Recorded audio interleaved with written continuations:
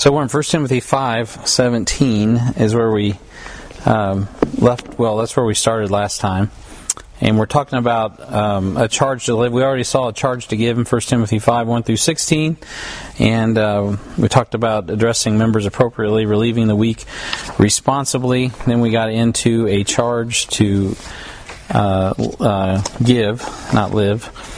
And we looked at the first point in verses 17 and 18, which is honor the faithful elder liberally. 1 Timothy 5:17-18 says, "Let the elders that rule well be counted worthy of double honor, especially they who labor in word and doctrine. For the Scripture saith, Thou shalt not muzzle the ox that treadeth out the corn, and the laborer is worthy of his reward." So, that was really the bulk of time that we took. We spent quite a bit of time. I waxed quite voluminously on that, so I'll hopefully move a little bit quicker on point B. So if you didn't get point A from last week, just kind of to fill in those blanks, we're doing a charge right now as a charge to live. That's 1 Timothy 5:17-25. Those who, there's the thesis there, those who preach the word should live the word and honor the faithful elder liberally. And that's as far as we got. So we got the rest of this outline to go. And it's a two-sided outline, so we still have a little ways to roll. Before we move, as we move on, Amy, can you go in the booth and hit the lights, the 100%? So I looked at the wrong switch. I thought somebody did it. Well, it's no problem. It's no problem, Ron. That's my error. It's not. Yeah, Ron. It's not like you. I looked at when Ron tells you he looked at the wrong switch, then we know. That's okay, Ron. It's for us visually challenged that we need it. That is nice. Yeah. Feels good on the old, on not the old eyes, but on the eyes. So, and so, yeah. All right. So, point B. Thank you, Jeff. That does literally helps my eyes when it feels like water or something. I promise you can say something. If I missed it, you can say something. It's no problem, Ron. That's why I did say something. So, they may not notice it so much, but once you start to try to read, you all of a sudden you're like, hey. Okay, so the point 2 is don't receive accusations against elders lightly. Okay, so that's where we are tonight. And so let's continue in the text, 1 Timothy 5:19-20.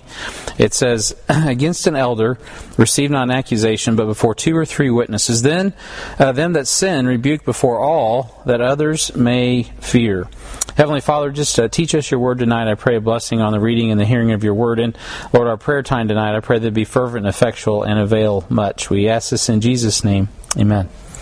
All right, so don't receive an accusation against pastors is what this is talking about. Lightly, obviously. That's elder, pastor are interchangeable. I've told the story many times of when Amy and I were at a restaurant up in Independence after church one night, and it was really our friends. I mean, it was really disconcerting, and they were having our pastor Jeff Adams for dinner over some pretty petty things. I don't remember what it was. And anyway, Amy shut the discussion down. And by what was it you said, Amy? I think you just said, "Have you talked to Jeff about that?" or something like that. Yeah, and boy, you could heard a pin drop. It's like quiet across the room, and so eventually we actually withdrew ourselves from some of that because it wasn't healthy. It became too gossipy, and that wasn't what I was down with. And so I know what it's like. I've told people that before. I've been y'all. And it's easy. It's like watching sports, right? It's easy to sit back and say, man, if I was Patrick Mahomes, I'd have done this. So it's kind of fun. It's even sport at times, it's part of the deal. But it can really be used of the devil. So God takes it seriously. So Paul is giving Timothy some very wise and sage words here. don't, in that case, we didn't allow slander of our pastor. And that's one of the ways you can honor a pastor. Those that were maligning our pastor in his office and our church, it's a reproach ultimately. And so if you really have an issue, you just go talk to him. Just go visit and say, hey, which by the way, I did at times. If I had something going on, I'd go talk to the pastor, and we had good visits. And so Paul lets Timothy know he doesn't need to act on accusations against an elder unless it comes out of the mouth of 2 or 3 witnesses. So it is not that a pastor is exempt. Right. But it needs to be something, as Paul is, of course, using the law, Deuteronomy 19, Matthew 18, John 18, over and over again. Paul uses that, and Jesus uses it too. And God spoke it right out of the mouth of 2 or 3 witnesses. Let every word be established. And so Paul lets Timothy know he doesn't need to act on accusations against an elder unless it comes out of the mouth of 2 or 3 witnesses. So obviously, if you start hearing the same thing a couple of different times, well, now it's like, well, I might need to dig into that. And so Paul lets Timothy know that he doesn't need to act on accusations just because it comes. He needs to have 2 or 3 witnesses. So he's quoting from Deuteronomy 19, Matthew 18, John 18, 2 Corinthians 13:1. And so what Paul is driving at is there should not be an eagerness to hear or believe salacious words against an elder, right? Give me the dirt, right? So look, if you hear it from multiple witnesses and it's not just petty gossip, well then, you need to look into it. That has happened too. I mean, that happens from time to time. I've also, just so you guys know, there are times when I do think there's almost demonic or like really, there's some crazy things that people say, and you're like, really? How do you know that? Like, really? It's just hard. So if it's a pastor, I'm not going to receive it unless there's 2 or 3 witnesses, just because I'm told to. That's where it goes. So, in general, we should not be eager to hear gossip. If you like to hear gossip, then stop it. And this is real practical with me. Many, many years ago, there was a pastor in sin in our church, and I heard secondhand about it. It was a rumor, and I didn't know firsthand if it was true or not. And so I can even give you the date. So that was about 1994 when I heard about it. And I didn't talk about it. I didn't tell anybody about it. I didn't say, so-and-so said this about so-and-so. And it was something that was said in confidence. And again, the person that shared it with me, I won't get into the details too much. They weren't gossiping really either. It was part of, anyway, in hindsight, they were privy to information that pastor didn't want them to know about. And the pastor actually asked them about it. And since he had heard it secondhand, he just told the pastor, well, I love you for your work's sake. And that got the stamp of approval of the guilty pastor, and he moved him on down the line. And at that time, I didn't know. It was just a rumor. But anyway, a couple years later, once there were several people that had come out and said, yep, and there was more than one person, more than one witness, well, then you're right here. Okay, out of the mouth of 2 or 3 witnesses, every word is established. And so God has a way of making sure those things come to light. And I'm glad they did. They need to come to light because it's a reproach on the name of Christ, and also people are getting hurt, right? And so it's like having lambs in the teeth of a wolf, and they need to be delivered. So, and so we just need to be. I just want you to know, guys, no one is off limits of God's judgment. And so there's the whole don't touch God's anointed. You can go too far with that too. So there's got to be a balance there. Just do what the Bible says. If it's just some crazy, salacious comment that you don't know where it comes from, let it lie. Pray about it. God will prove it in due time, and it'll come to pass. If it is that bad, one of the things I told somebody one time, we were in the middle of a church split, and there was all kinds of crazy, rumors and things going around that I guarantee were unfounded against our senior pastor. I say unfounded. I don't know if they were true or not, but I guarantee these people weren't in the know if they were true, because they were so far away from it. You know how that goes. And I'm like, listen, if that's true, God will execute them. I mean, that's how I'm coming to church on Sunday and opening up my Bible and learning the Word. Because at the end of the day, if what you're saying is true, God's not going to stand for that. He'll bring the hammer down. And I trust God enough to take care of that. And so you really got to put judgment in the hands of God, and you got to be gracious in regard to letting God do what God does. At the same time, if there is a credible credible accusation, then out of the mouth of 2 or 3 witnesses, every word needs to be established, and it needs to be addressed and dealt with. And when that happens, that puts you in verse 20, right? So let's look at that again. Them that sin, rebuke before all, that others may fear. So again, Paul's not saying that you cannot bring an accusation. If there's an accusation that sticks, then you should bring them before all, that others may fear. And it should be done publicly, right? That's rebuke elders who sin publicly. 1 Timothy 5:20. So that should be what happens. We do rebuke those who sin, right? James 3:1, the Bible says, "My brethren, be not many masters, knowing that we receive the greater condemnation." He's like, there is a weight to being in a role of responsibility, right? Having authority brings accountability and responsibility, and thereby consequences, if indeed we do not hold the office of a bishop in high esteem.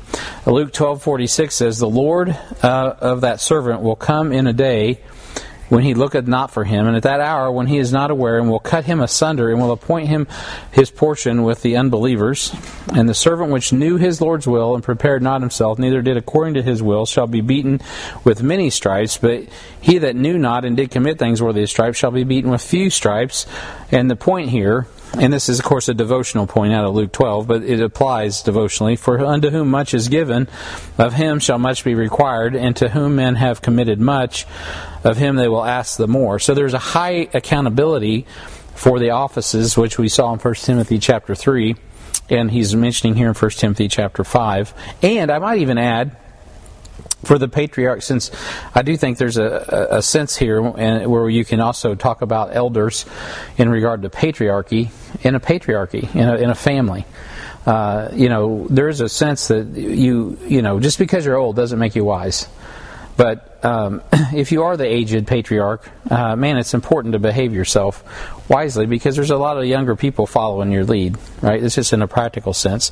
But this is certainly dealing with the office of a pastor. It's also could be applied with honoring anyone that's in a responsible position. So Paul is reversing course on what he said in 1 Timothy 5:1, which was, "Rebuke not an elder, but entreat him as a father, and the younger men as brethren." So it seems like that's a contradiction if you don't put it in contrast, because he's not saying that a pastor should be that's in sin should be overlooked. So this is not a contradiction.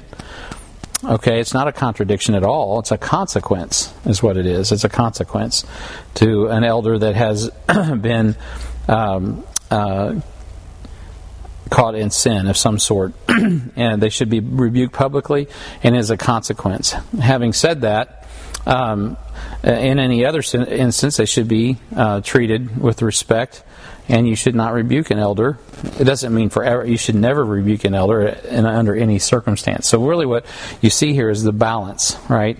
Sin causes problems, and so a pastor who sins in particular is, and it's substantiated, needs to be rebuked publicly, not just swept under the rug. Not, he got another job.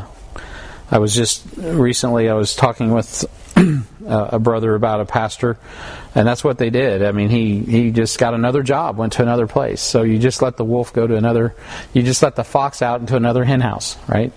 That's not what needs to happen. It needs to be brought publicly, and if it's grievous enough, that person should be removed. And so I believe there's times when you can't be restored. I think everyone can be reconciled to God, and they can be reconciled to their family, but I do think there's times when you forfeit the opportunity to be a pastor, for sure.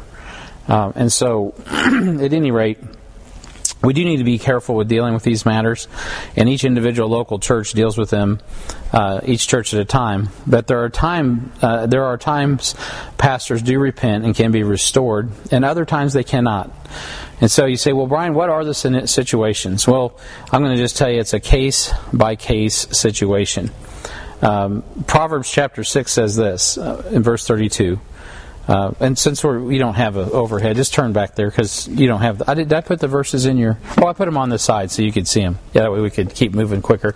It says over here on the side, but whoso committeth adultery with a woman lacketh understanding. He that doeth it destroyeth his own soul. A wound and dishonor shall he get, and his reproach shall not be wiped away. All right, so pastors who fail, they certainly can be forgiven and restored, but there are times their reproach will not be wiped away in time. And so Jesus says it's under the blood and it's forgiven, but there are times failure forbids them from returning to the office because the office is just simply too important. Right? So I know a pastor that was in Juarez. He's a pedophile. In my opinion, that man should not be in. He's a double offender. Right, not just once but twice. Okay, I'm not saying that brother shouldn't be restored, and his wife. And he's still married to his wife. He has a beautiful family. Praise God for that. I've been in his house, before all this came down. Right before this came down the second time, and so I was shocked at a conference when I see him sitting around with a bunch of pastors. I'm like, whoa, what's this guy doing here? Right? Well, he's in some restoration ministry. I'm all about the guy being restored. But if I see him in an office somewhere, that's crazy. Office of a pastor. There are times, I hope his family's restored. And I think biblically I have every right to say his name right now because it's known. I'm not going to say his name because I trust that he's sincere in his restoration and I don't want to do that to him or his family. But if I saw him pastoring a church, I would definitely be like, hey, watch out. That's dangerous. I think that's foolish. And whoever would ordain that man and put him in the office at this point would be foolish. Now you may disagree with me, okay, and you can have your opinion.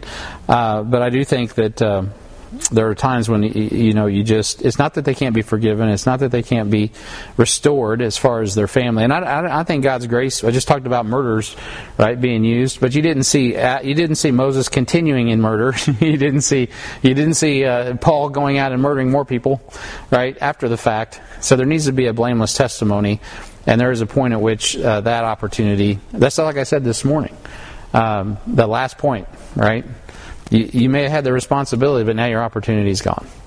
And so that opportunity to stand in that office is no longer available to you. Now, we live in America. It's a free country, and there's 1 million local churches. And if you don't like the one you're in, you can go start one, and that's often what happens. So you need to be very discreet. If you're not in this church or a good church, you need to be very wise and discerning in the office of the pastor and who's in it. So those are some things to chew on. Jeff, you got any comments on that? Okay, that's a kind of an interesting subject, I know. Point D, observe these things without partiality. Okay, could you just tell me what C is? Rebuke elders who sin publicly. So there needs to be a public reckoning. I'll elaborate a little bit on that. So we had a pastor who, I'm kind of dancing around this whole discussion, but we had a pastor, the one that I was saying I'd heard a rumor about a couple years earlier, right? 2 years later it was substantiated. Our church was in a lot of turmoil, and it was such a legal situation. It wasn't just a moral matter, it was also a legal matter. And it wasn't just adultery, it was also had to do with finance. So they were tight-lipped about it.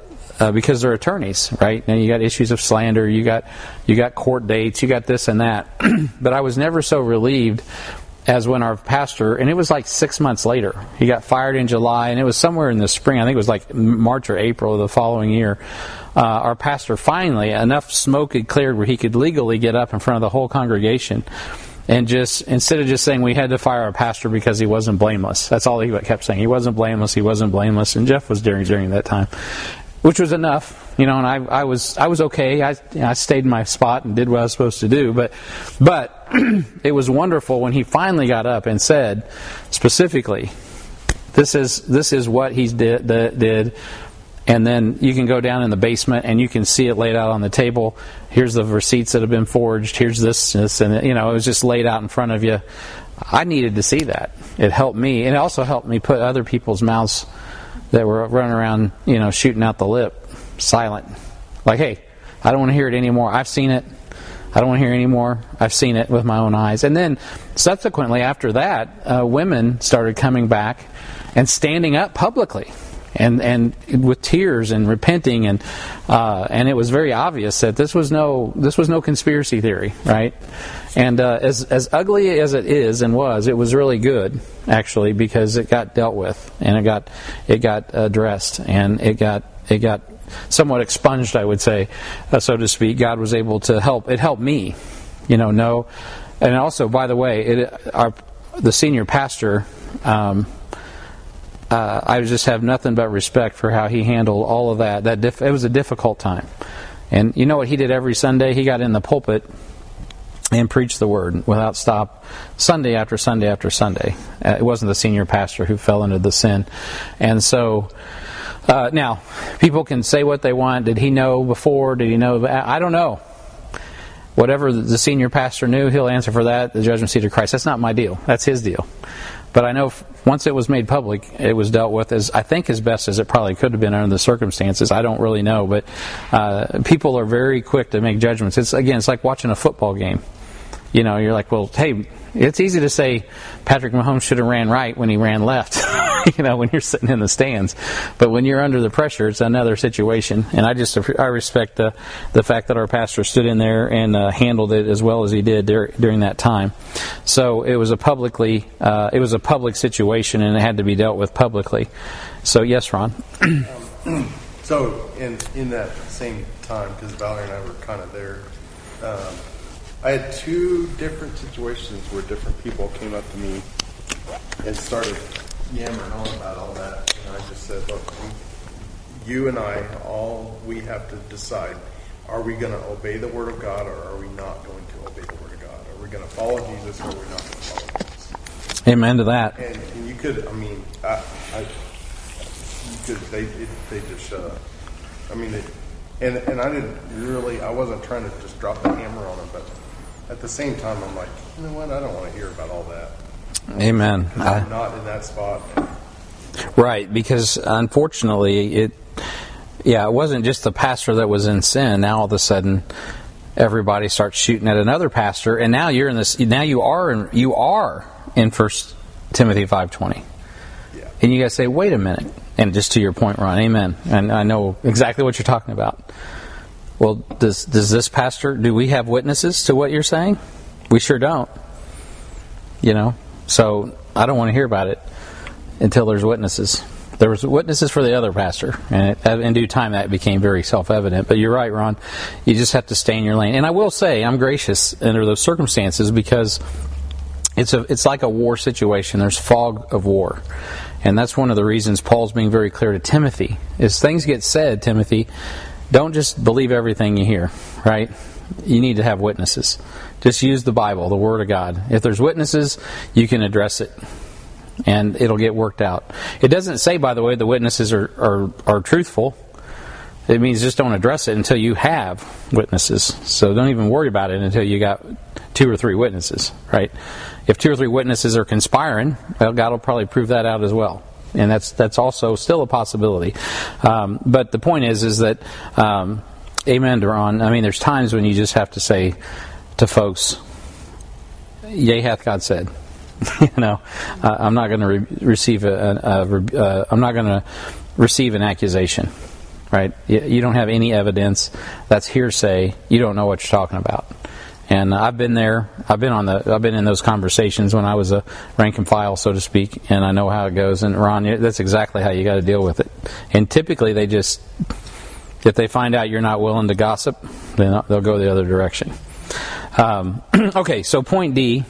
Observe these things without partiality. So C is publicly, D is partiality, and of course that's the word used here in verse 21. I charge thee before God and the Lord Jesus Christ and the elect angels, that thou observe these things without preferring one before another, doing nothing by partiality. So don't be partial. We know what that means, right? So we need to be just in our judgment. So we who are in the office of a pastor cannot promote doctrinal purity without living a lifestyle of moral purity, because we lose our authority. So, well, I won't say it because it's anyway. Well, yeah. Anyway, moving on. So this brings a balance to honor. So God doesn't want to honor dishonorable men who sit in an honorable office. I'll say that twice. So, God doesn't want to honor dishonorable men who sit in an honorable office. So the office is more important than the man that's in it. And a man who doesn't esteem the office as honorable really doesn't honor the office and is not an honorable man. So you don't want to you don't want people who don't esteem the office of a bishop to be in the office of a bishop. And so we observe these things without partiality. There is a cloud of witnesses, right? A great cloud of witnesses. I was mentioning that this morning when I prayed. We cannot compromise by being partial. So we should be impartial and allow God to sort out those who slander the pastor as well. So the pastor cannot satisfy your need. Only Jesus can. That's another thing. Sometimes people say all kinds of things for whatever reasons because they're just not satisfied. They have unmet expectations. They're hurt, whatever the case. And so, only God can satisfy those needs. But the men in the office need to be what they purport to be, to whatever degree they can be. No man is perfect, of course. But be impartial and allow God to sort out the motives of people's hearts. That's the key. Let God sort out the details. It's a wise pastor who points people to Christ because only Jesus can satisfy. So we cannot afford to be partial to people, but serve the Lord Jesus Christ. So we can't be, showing partiality to people and serve the Lord Jesus Christ. It's like it says in Matthew, you hold the one and hate the other, right? And so you can't serve God and mammon. You got to be all in for Jesus. So don't compare ourselves with ourselves. Peter was not to focus on John, but what God called Peter to do in the end of the book of John there, when he's saying, "Hey, well, what about John?" And Jesus is like, "What about you, Peter? You follow me. I'll take care of John. You take care of Peter." Right? And so, run your race and finish your course. Follow Jesus faithfully, and that'll aid in helping us from swerving and going shipwreck, and making sure that Jesus is preeminent. And as Ron likes to point out, Jesus is exalted, and He is the preeminent one, and that's who we need to put first. So make sure you don't ordain elders prematurely. 1 Timothy 5:22, the next verse comes right along. Lay hands suddenly on no man, neither be partaker of other man's sins. Keep thyself pure. And so, I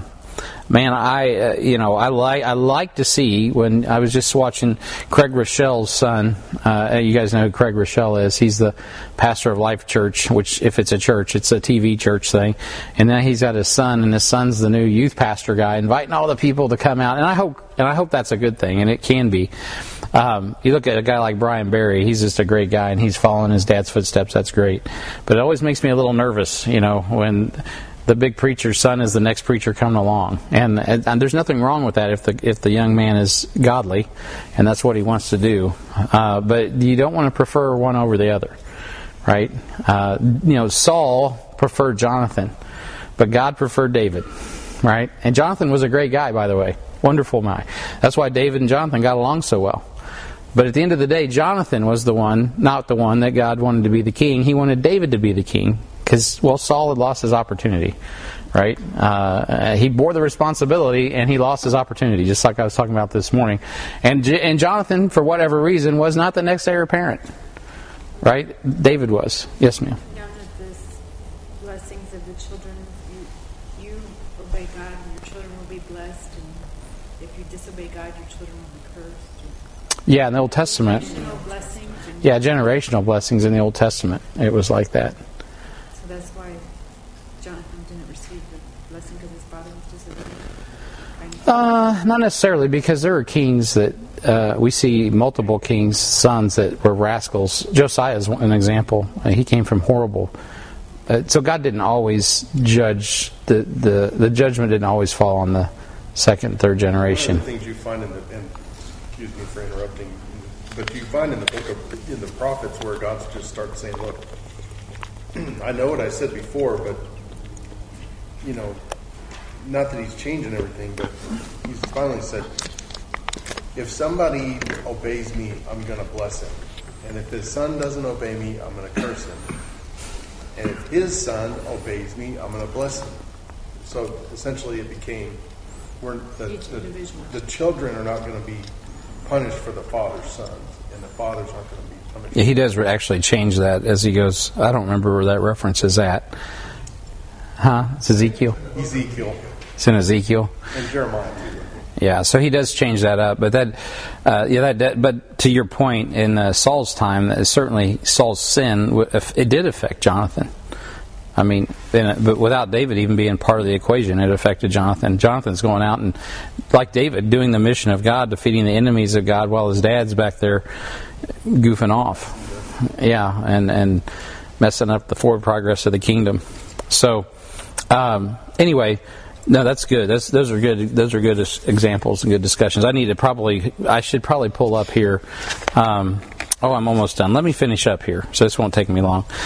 Point E, care for your health responsibly. Verses 23 through 25, he says, drink no longer water, but use a little wine for thy stomach's sake, and thine often infirmities. Some men's sins are open beforehand, going before to judgment, and some men they follow after. Likewise also the good works of some are manifest beforehand, and they that are otherwise cannot be hid. So the pastor must take responsibility for his health. Paul is encouraging Timothy to address the physical and emotional needs that he has at that time. And this is not permission for social drinking, by the way. It's a permission to take medication. And so no man gets away with anything. That's also what Paul's saying here. So that brings some measure of comfort, at least to me. Paul had clearly set forth Alexander and Hymenaeus and let us know that they swerved and they'd been shipwrecked. And there's no one getting away with anything, because God knows, right? In verse 16, take heed to thyself. Chapter 4, the previous chapter. He tells Timothy, the last verse there of the previous chapter, take heed unto thyself and unto the doctrine. Continue in them, for in doing this thou shalt both save thyself and them that hear thee. Right? So, it's not just knowing the doctrine, it's taking heed to the doctrine. So we need to trust God to judge faithfully, and He will, and if not in time and eternity. And you will not survive in this church age if you don't understand that God is just, and you can just rest in His judgment and trust Him with judgment. So when you take the sword into your own hands and start swinging it in self-righteousness, you will not be any better off than the person that you're swinging at. And so you do have to be very careful in how you execute justice and judgment, because ultimately God is the ultimate judge. So Paul does a good job here of giving a framework to a pastor, and it's really simple to understand. 2 or 3 witnesses, be careful how you judge, take care of your own health, right? Take care of yourself, make sure that you don't, you don't get burnout, right? And trust God in judgment. I've been early on in the ministry, I learned that principle. One of the things that we understand from the Word of God is that with much wisdom comes much sorrow. So you can learn things and even know things, but not have any ability to affect them. And that is grievous in your heart. So you can see the train track, you see the train coming down the tracks, and you may have wisdom and you may understand it, right? Because with much wisdom comes much understanding, which means you'll move out of the way. But one of the most grievous things is to see other people who can't. And sometimes you feel like your hands are tied. What do you do? What do you do? So what do you do? Pray harder. Amen. That is the answer, Brenda, is pray and pray harder. Don't get a quorum of people together so you can secretly figure out how you're going to overthrow the king and change all this and because that is exactly what the devil wants. Sometimes all you can do is pray. And so for 2 years I sat and prayed and prayed and prayed, because I didn't know what to do with the information I was privy to. So sometimes there's nothing you can do but pray. And in due time, If it doesn't get found out now, it'll get found out later, and God will judge it. Some men's sin are open beforehand, going forth to judgment. And other men's, well, it'll follow after. But the good works of those that are otherwise, they cannot be hid. So in that scenario, who do you want to be? You want to be the people that are doing good works and doing the right thing with the right heart attitude, and then you don't have to worry about it. And you know what? Nobody will miss it, right? God will bless it, and you don't have to even worry about all that, because God's got His good hand upon your life, and you're doing what's right, and you have a clean conscience. As Paul said, I have exercised myself always to have a clean conscience before God and in the sight of men, and that's where we want to be. And if we're in that spot, it doesn't really matter. When someone accuses you, you're like, well, I would agree with. I've had that happen. People accuse me of this or that. I'm like, well, I tend to agree with you. Yeah, I'm just not the best at this or that. But I still am blameless. I'm doing my best. God knows it. I'm really not intentionally trying to ignore you, hurt you, whatever. Yeah, I could probably do better. Do you need to fire me as a pastor? If we do, let's get a quorum of people together. Let's get it on.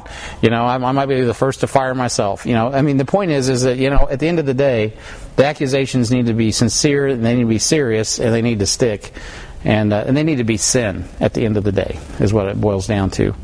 And Paul's like, hey, don't be throwing around a bunch of accusations against elders unless they're serious and they're substantial and they are. What's the other word? There's another S word I'm looking for. They are they have substance. That's it. They have substance, and they're not going to have substance if there's not witnesses. And it does happen at times. Maybe someone's privy to something, but there's no witnesses. Well, then pray about it, and you get to that last verse. God knows, and He'll bring it to pass. I am sensitive to this. My dad, I mentioned this a few weeks ago. My dad was kind of some of the hypocrisy he saw as a young man, by preachers having alcohol in their car and stuff like that, it was terrible. Those things threw him off course. It caused him to swerve, And so I'm pretty zealous about, pastors being blameless and harmless. And honoring the office, because if you're not, you're going to throw people off course. Having said that, none of us are perfect, and we're all made out of clay. So, you need to make sure that you honor the office, and the officers need to honor the office. And if we're not willing to do that, we don't belong in the office. And I think I've said that, so I probably repeated myself now 4 or 5 times. But it's important. Are there any questions or comments before we wrap up? All right. So let's pray, and we'll get into our prayer list. Heavenly Father, thank you for this time together. Pray a blessing on the reading and the hearing of your word. Ask a blessing on our prayer season. In Jesus' name, amen.